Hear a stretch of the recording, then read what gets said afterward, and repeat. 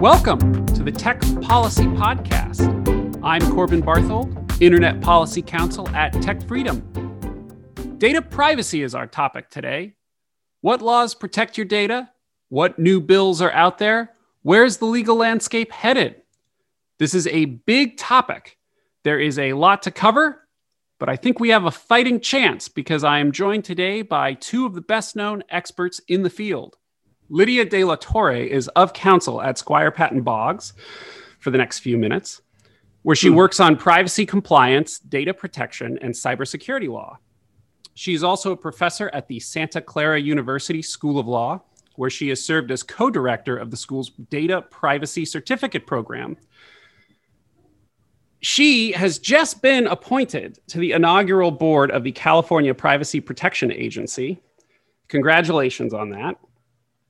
And a hat tip to the president pro tem of the California State Senate, Senator Tony Atkins, for appointing her. So I was jokingly saying to her a moment ago, we're joined by privacy royalty on this show today. Alan Friel is a partner at Squire. He is deputy chair of the firm's data privacy and cybersecurity practice in the U.S. If Lydia is royalty, Alan still qualifies as nobility. He is also an adjunct professor at Loyola Marymount School of Law, and he teaches in a program at the UCLA School of Theater, Film, and Television. He has decades of experience with digital media, intellectual property, and privacy and consumer protection law. Thank you both so much for being here. I think it's worth starting with basics. I see a lot of discussions about privacy law that sort of dive in with a lot of assumptions already having been made. And I think before we dive into these laws and how they work, we should talk just a bit about what do we even mean when we say privacy law. So if you hear securities law, that means law that regulates securities. Privacy as a concept is a bit more abstract. So what is the stuff that privacy law regulates? When you're online, who's getting what from you? When do they get it? What do they want to do with it? And how does privacy law deal with that? So what is the stuff that privacy regulates is a very simple question that doesn't really have a very simple answer. There are really books written about what is it that is regulated by privacy and what is it that is outside of the scope of privacy, but it's a very, very broad concept. So I think that one way to look at it is that idea of there's different aspects of what privacy regulates. And you have privacy in the context of your body. And there you might be talking about, your right to make decisions and make choices in regards to your pregnancy or many other things, right? And you have privacy maybe in the context of communications. And then you're talking about whether you have the ability to keep those communications private. But I think that fundamentally what is really being discussed right now in the public sphere and also in the political sphere is privacy as it connects with technology. And the new ability that information technology has to not only record more information, but also remember that information basically forever. And I believe that that's where we are seeing changes in legislation and where we're seeing also organizations trying to figure out how to comply with those changes. Alan, what do you think? I think privacy has evolved differently in Europe as it has in the U.S., although we're catching up with Europe. So here, we've historically looked at privacy vis-a-vis the government. Although in the late 1800s, future Supreme Court Justice Brandeis wrote a famous Harvard Law Review article called The Right to Privacy, which sort of set the framework for privacy being a tort law. So in other words, a civil cause of action to establish individual rights outside of the realm of government intrusion. The Europeans after World War II, having had some bad experiences with fascism and communism, set privacy, however, is a fundamental human right, so at a much higher level than in the United States. Interestingly enough, a number of state constitutions, like California, did create a sort of essential fundamental human right for privacy that applied in the private sphere as well as the public sphere. But it's only been within the last few years that there's really been any legislation or governmental enforcement in that regard. Meanwhile, the Europeans have developed the law in the 90s with the European Data Privacy Directive, and then more recently with the GDPR, which I know we'll be talking about. But here, we've really looked at it as a sectorial issue where there's certain types of information that we deem to be so sensitive that it merits a statutory framework to protect the data subjects, such as PAPA for children or Gramm-Leach-Bliley for financial institutions, or for healthcare providers. And then we've had this very sort of basic approach to privacy, basically to treat it as we do any kind of commercial activity under Section 5 of the Federal Trade Commission Act, which regulates unfair and deceptive practices. And so throughout the 90s, while the Europeans were coming up with a very refined privacy framework, we basically came up with the concept that it's a material commercial activity. It needs to be disclosed. And if it's not accurately and sufficiently disclosed, then it's deception by omission. So we kind of came up with this, like, tell people what you're doing, more transparency than choice. And that's probably a good lead in to Lydia to tell us, how privacy developed more robustly in Europe during the 90s. And then we can catch up with how we got to where we are now in the US with CCPA and other new laws. Yes, privacy seen more as a fundamental right in Europe, and I suppose we can then see it being implemented in a concrete fashion, that concept in the privacy law that I think even people who don't follow privacy law have heard of, the General Data Privacy Regulation. So yes, please, Lydia, tell us about that connection and what the GDPR does. So to answer that question, I think that I'm going to, try to look at it from my European background perspective. I am attorney in Spain. I'm originally from Spain. So the European perspective is, like Alan mentioned before, very different from the American perspective.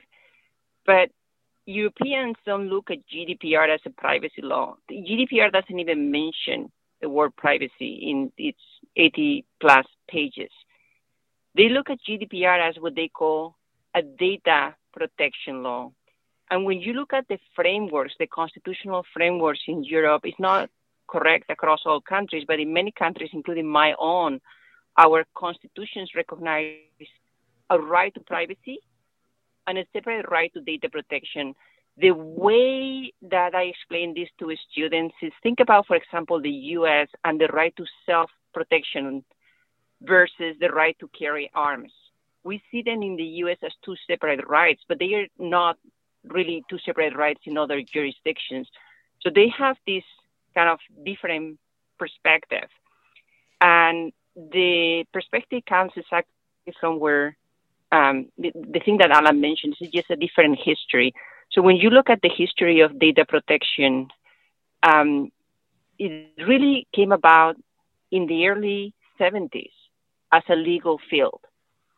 And it was a reaction to the rise of automated data processing, to the start of the use of computers just in all of these different areas in life.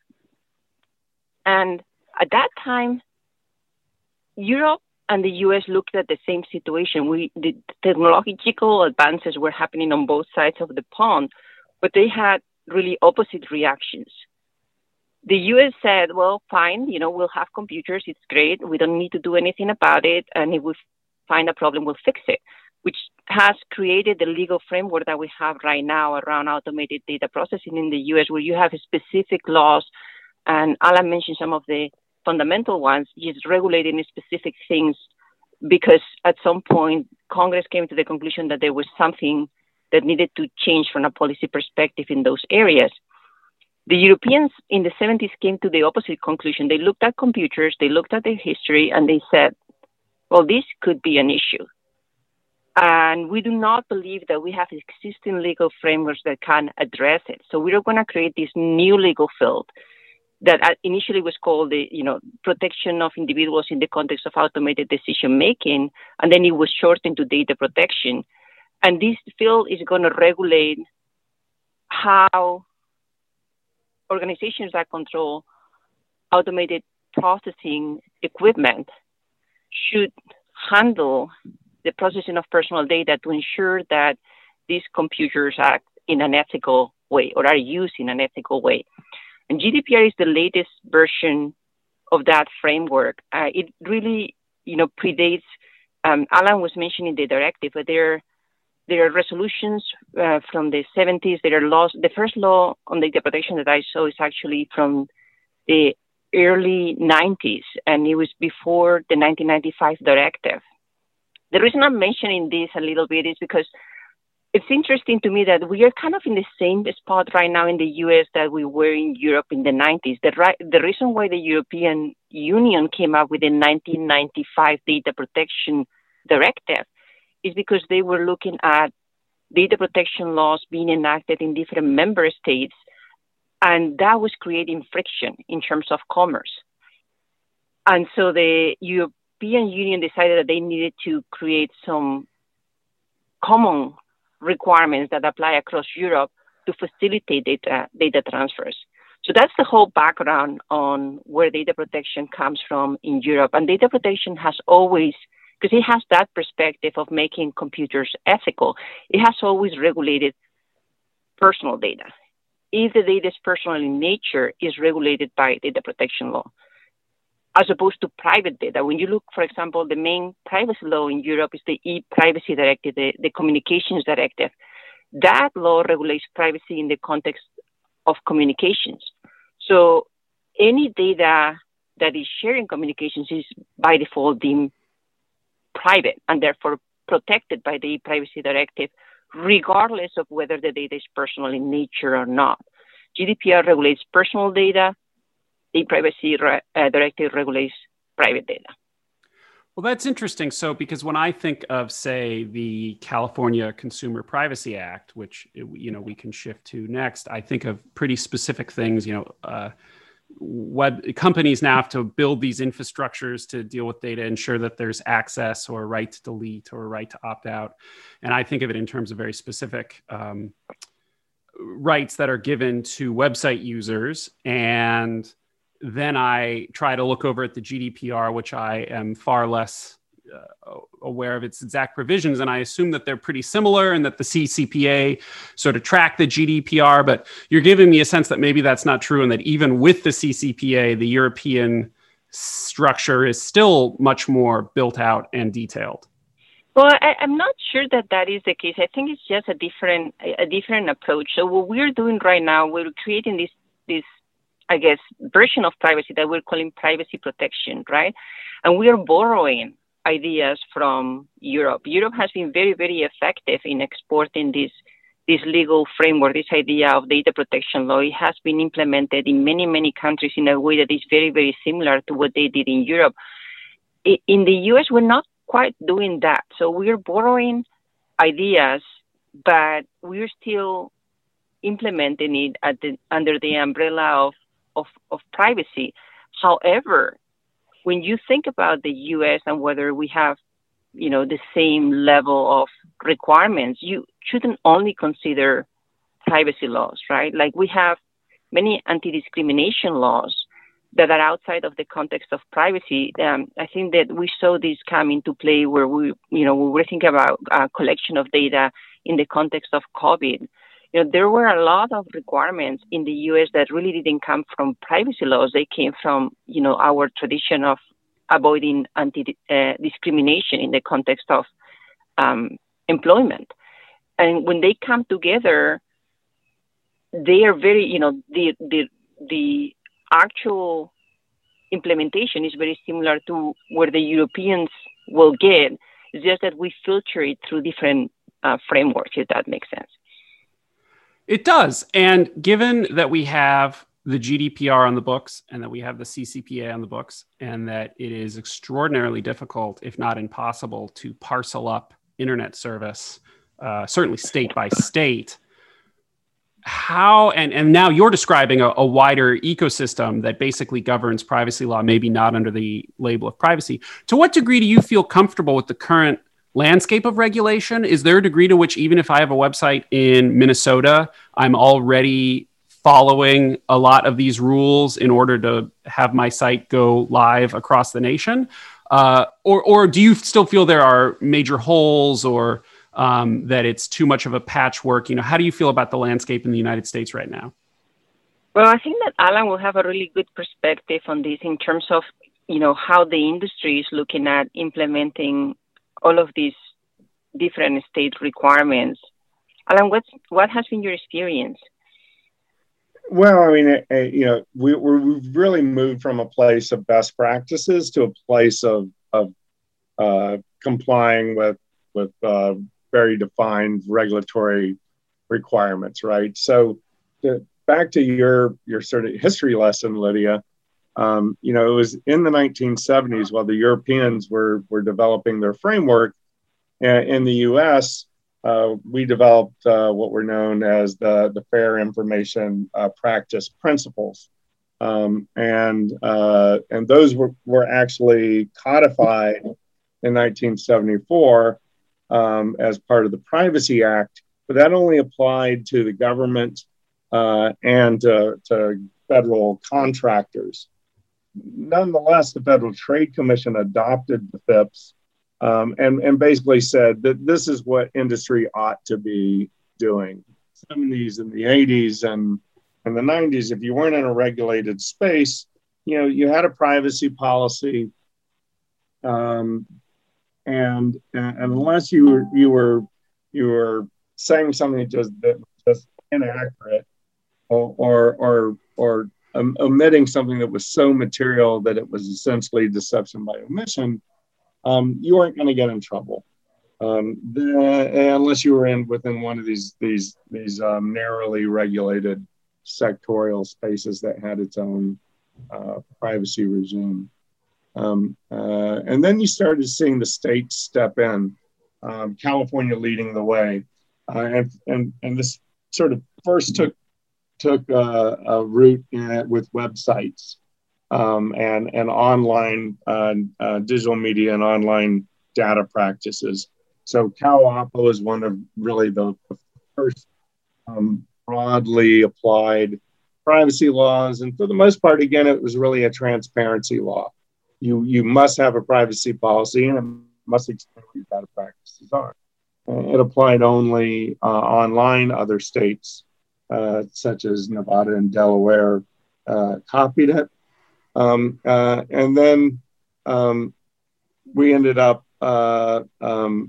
with sort of a public reaction to GDPR. When GDPR rolled out and everybody started getting their notices from multinational companies, consumers thought, well, why can't I have this in the U.S.?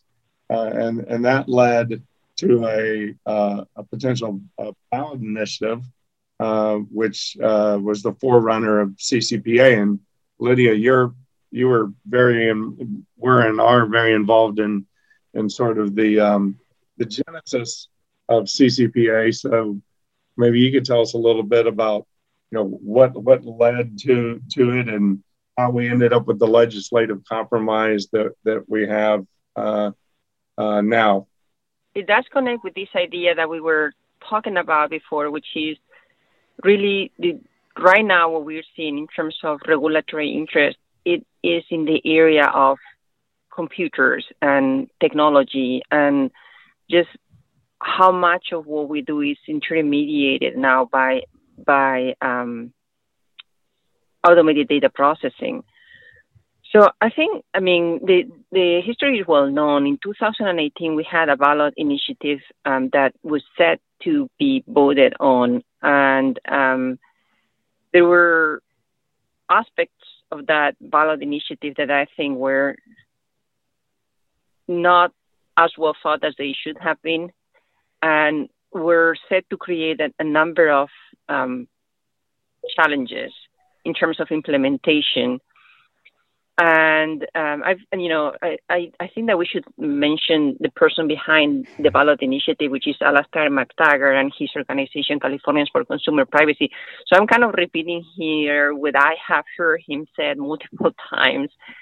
But my understanding is that he put the ballot together, and it was going to be voted on, and he just happened to know somebody who knew somebody in Sacramento, and they started a conversation as to whether there was a potential path for him to withdraw the initiative if Sacramento enacted something that was fundamentally aligned with the ballot initiative. And that's what ultimately happened. They negotiated a deal. The ballot initiative was withdrawn in 2018, and CCPA was enacted within, I think, a week or two. It was really, really a short period of time. There was a deadline as to when he could legally withdraw the initiative. So that's what really set the timetable there. I was going to, I will give a plug for a great podcast, the Data Protection Breakfast Club, and your colleague at Santa Clara, Professor Eric Goldman, is on there, and he gets in this history. And I will say they're not the kindest to Alastair McTaggart. He's getting analogized to Darth Vader in that episode. But he's out front. I mean, he's willing to take the heat, certainly. And one thing I was curious about with this history, so it leads into these protection from breach, I think is pretty hard to argue with. I think everybody wants their data protected, and that's wonderful. Then there's also rights to access your data. And I think everybody in theory and as a general principle gets behind, you should know what data companies have on you.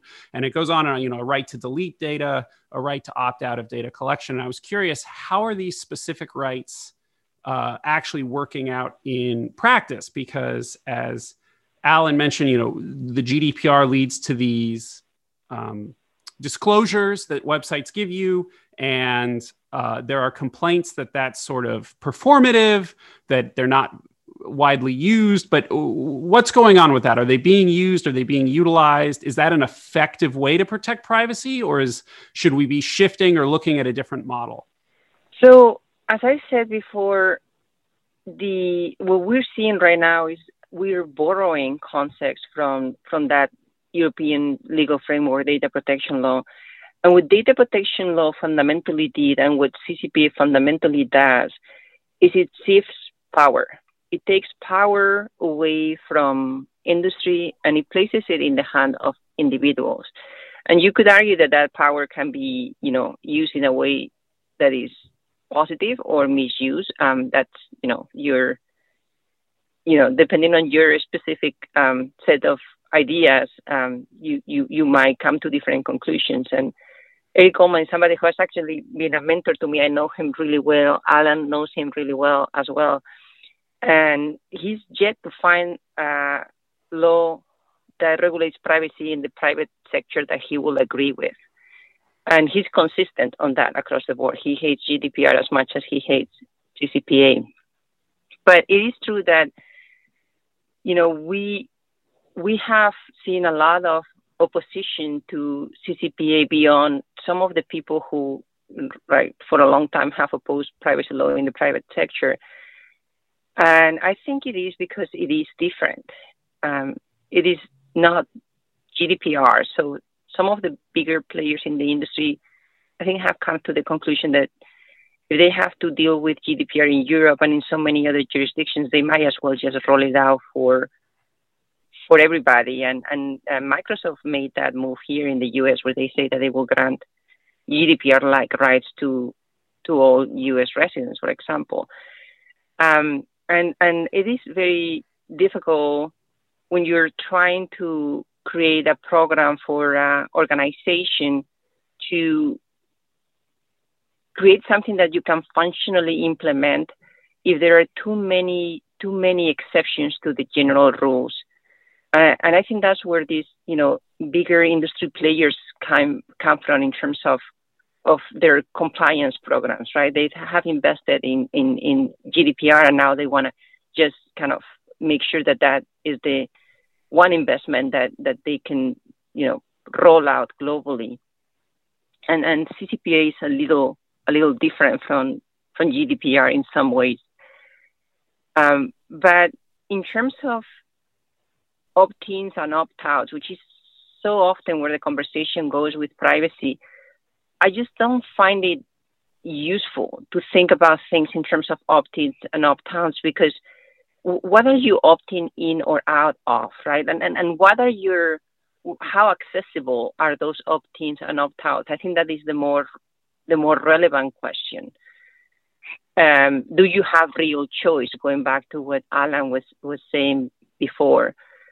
So Alan, what do you think? You're also in California, so we're starting to see, like, I go to Panda Express and there's a CCPA notice there. I don't know that other people across the country are having the same experience, but we're really seeing it implemented here in a very interesting way.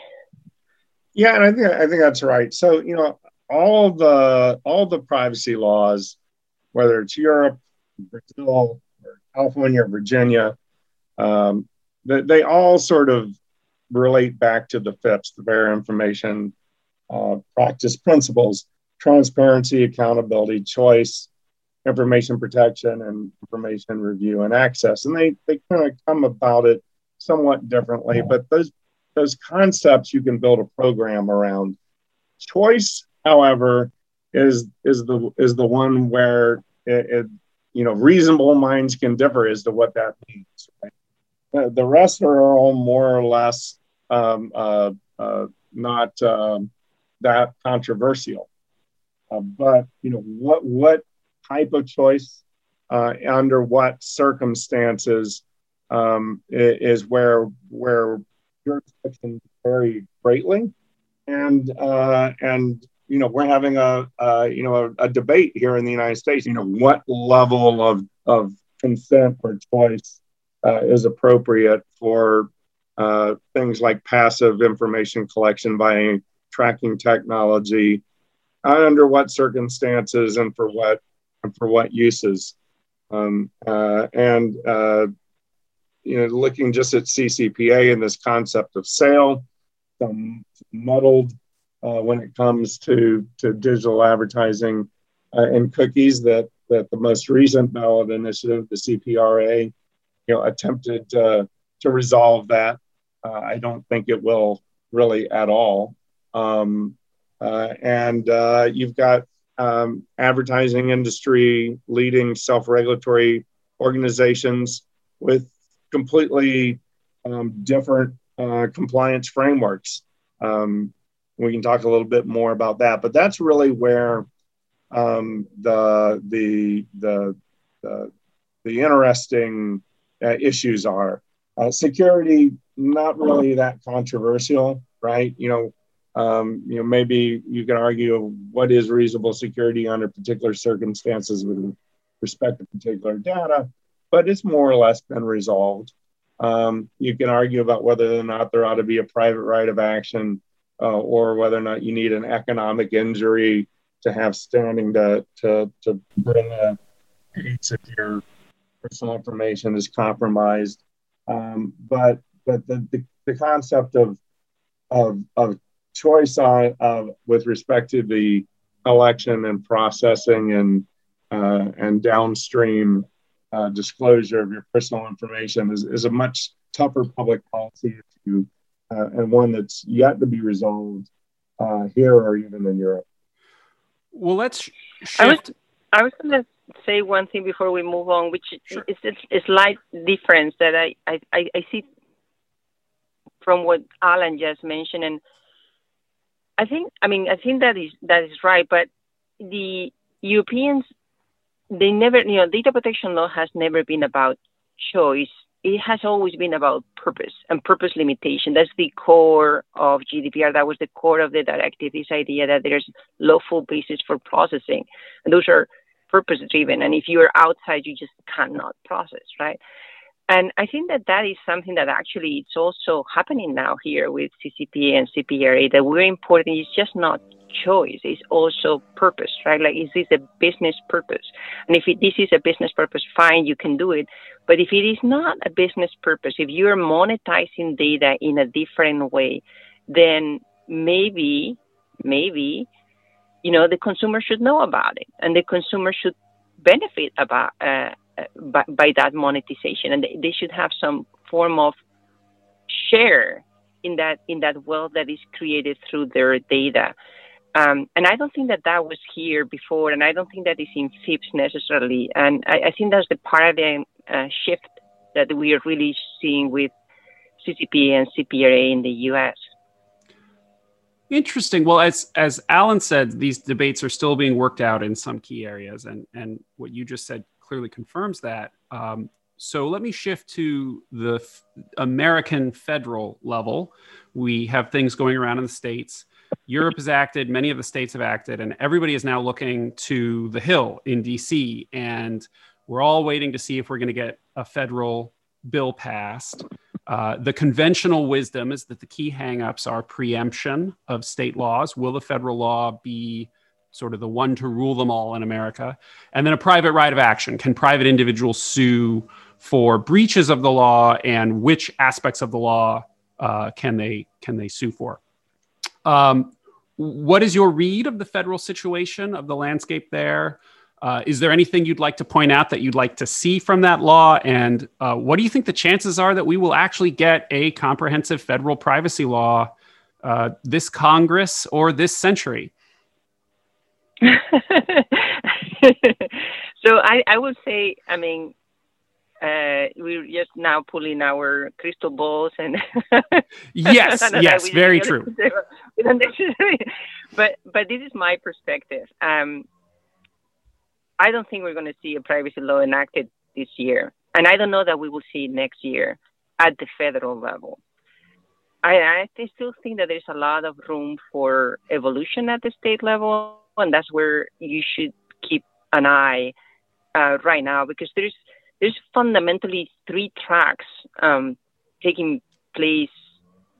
out at the state level right now, and you have the CCPA, CPRA kind of track where it was really effective in terms of activism, what Californians for Consumer Privacy did in California, and in arguably one of the most liberal states in the nation. You wouldn't have seen an enactment of CCPA or CPRA absent activism in California, but that has kind of set things in motion, and you're starting to see some of the bills being shaped around the concepts that were created by CCPA and CPRA. The one state that demonstrates that is Washington. After CCPA was enacted in 2019, and 2020, we saw industry proposals for laws that were really more like GDPR, like had this controller and processor vocabulary, and we're trying to shape a different path to a federal law through enactment of a competitive framework at a different state. And they actually have been evolving. So if you look at 2019 and 2020, they start to look more and more like CCPA and CPRA and a bit less like the European framework. That failed in Washington. The effort of that was led by industry to enact something in Washington failed because it was opposed by activists. But what we are seeing right now in 2021 is that track has moved beyond Washington. So we look at Virginia, which just recently enacted a very Washington-like privacy law. And there's a number of other states where that kind of law is being proposed. And then the third track is a track that you get the CPRA, you have the industry, and then you have a third track that, you know, has a whole different set of ideas, like this idea of data fiduciary that is being proposed in New York, that is kind of, you know, new. And they haven't really seen, that track has not really seen a successful enactment. We've seen proposals, but we have not seen a successful enactment. My bet in terms of what we will see in Washington is that from these three options, whatever wins the race at the state level, when we see more enactments, is ultimately what we're going to see in Washington, because, you know, once California has gone CPRA, and now Florida is considering a bill that is very CPRA-like. If Florida enacts something that's very similar to California, it's going to be really, really hard for Washington to go in any other different direction, right? So I think the competition for what we will see at the federal level is really playing out right now at the state level. And this is, I think, traditionally how, you know, we have enacted new frameworks in the U.S. So if you want to know what we will see in Washington, keep an eye on what's going on at the state level right now. And I would add that what will probably drive federal legislation is if these state laws do start to diverge too much, such that it becomes they're too granular, and the compliance obligations are too different, such that it becomes just not practical for businesses. Or if you have one state that just goes a little too far, such as providing a really broad private right of action. And I think we have an example of that that we don't have to look back too far to see, and that would be the regulation of emails and email marketing, where you had a hodgepodge of state laws. You had a very, very restrictive California law, and Congress stepped in, created the Federal CAN-SPAM Act, much in the way that GDPR was intended to level down the more restrictive member state interpretations of privacy directive and level up the weaker ones, and try to create an EU-wide standard that was more uniform. CAN-SPAM created a federal system for email marketing, transparency, and choice, and preempted all state laws to the contrary, except to the extent that they regulated fraud and deception.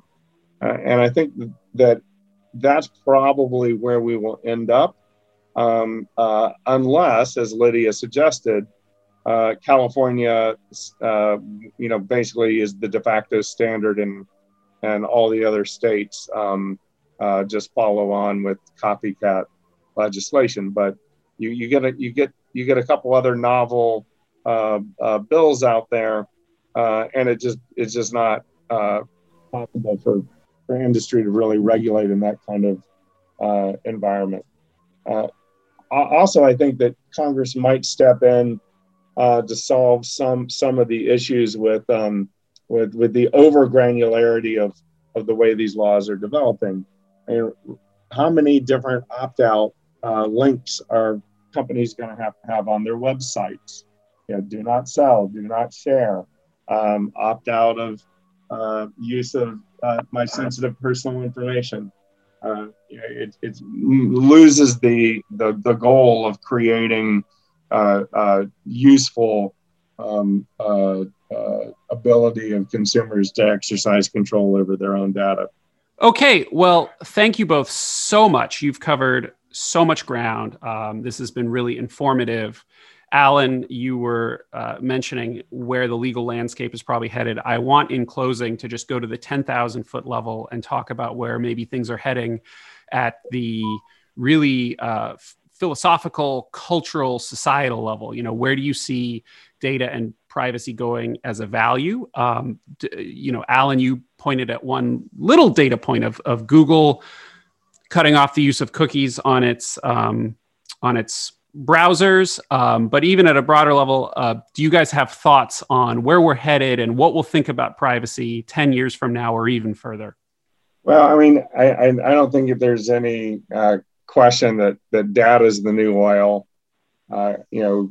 Companies have realized that they have valuable digital assets, but at the same time, consumers are coming to the conclusion that these are assets that they ought to have a personal interest in because it's about them.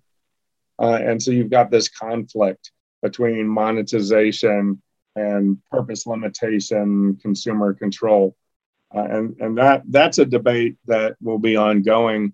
And I think really it's better for industry to solve it than it is for the government to solve it. And there are models that support transparency and choice. But what we've seen is that industry didn't do a very good job of that. And as a result, we're now seeing this legislation. And although it's well intended, it's gone away from broad concepts and principles to very, very specific do's and don'ts. We're already seeing that doesn't work well. And so what we'll see is an evolution or a maturing of data as it relates to personal information here in the U.S. And that's a story that's unfinished. Industry is not monolithic, right? Like we're thinking, you were giving examples of very, very major companies like Apple or Google. They do not react to the U.S. only. They are present everywhere. I think that the moves that they are making reflect that pressure, and also their choices, how they want to be seen as brands. But going to, this idea of choice, I will say that, one way to look at this is, consumers used to have notice and choice. Now industry also has a choice, right? So you don't want to have 3 opt-out links on your site? Well, don't sell data, and then you don't have to offer that opt-out. Or, don't share data for cross-context advertising if you do not want to have to offer that opt-out to your consumers, right? So from my perspective, really what we're seeing is a leveling of the playing field where more power, more rights are now here in California granted on consumers, and industry has to adapt. But to my point that industry is not monolithic, there is a lot of medium-sized and small-sized businesses that might have to contend with these new rules in California that perhaps never were exposed to, the rules that apply globally. And I think that there is a lot of space there for actual, education and support of those organizations in terms of helping them understand the new requirements and think through their choices that they now have, right? If they do not want to have to offer an opt-out of sale, then maybe there are some activities that they were engaged in that they might have to stop. And I hope that that's one of the things that we see in the future, at least here locally in California. Well, Lydia, thank you. And I'm so excited to watch your progress on the California Privacy Protection Agency. And Alan, thank you so much for coming on. Alan, again, partner at Squire Patton Boggs. I'm Corbin Barthold, Internet Policy Counsel at Tech Freedom. Till next time. The Tech Policy Podcast is produced and distributed by Tech Freedom, a nonpartisan, nonprofit think tank in Washington, D.C. To learn more about our work, make a tax-deductible donation, or find other episodes, find us online at techfreedom.org.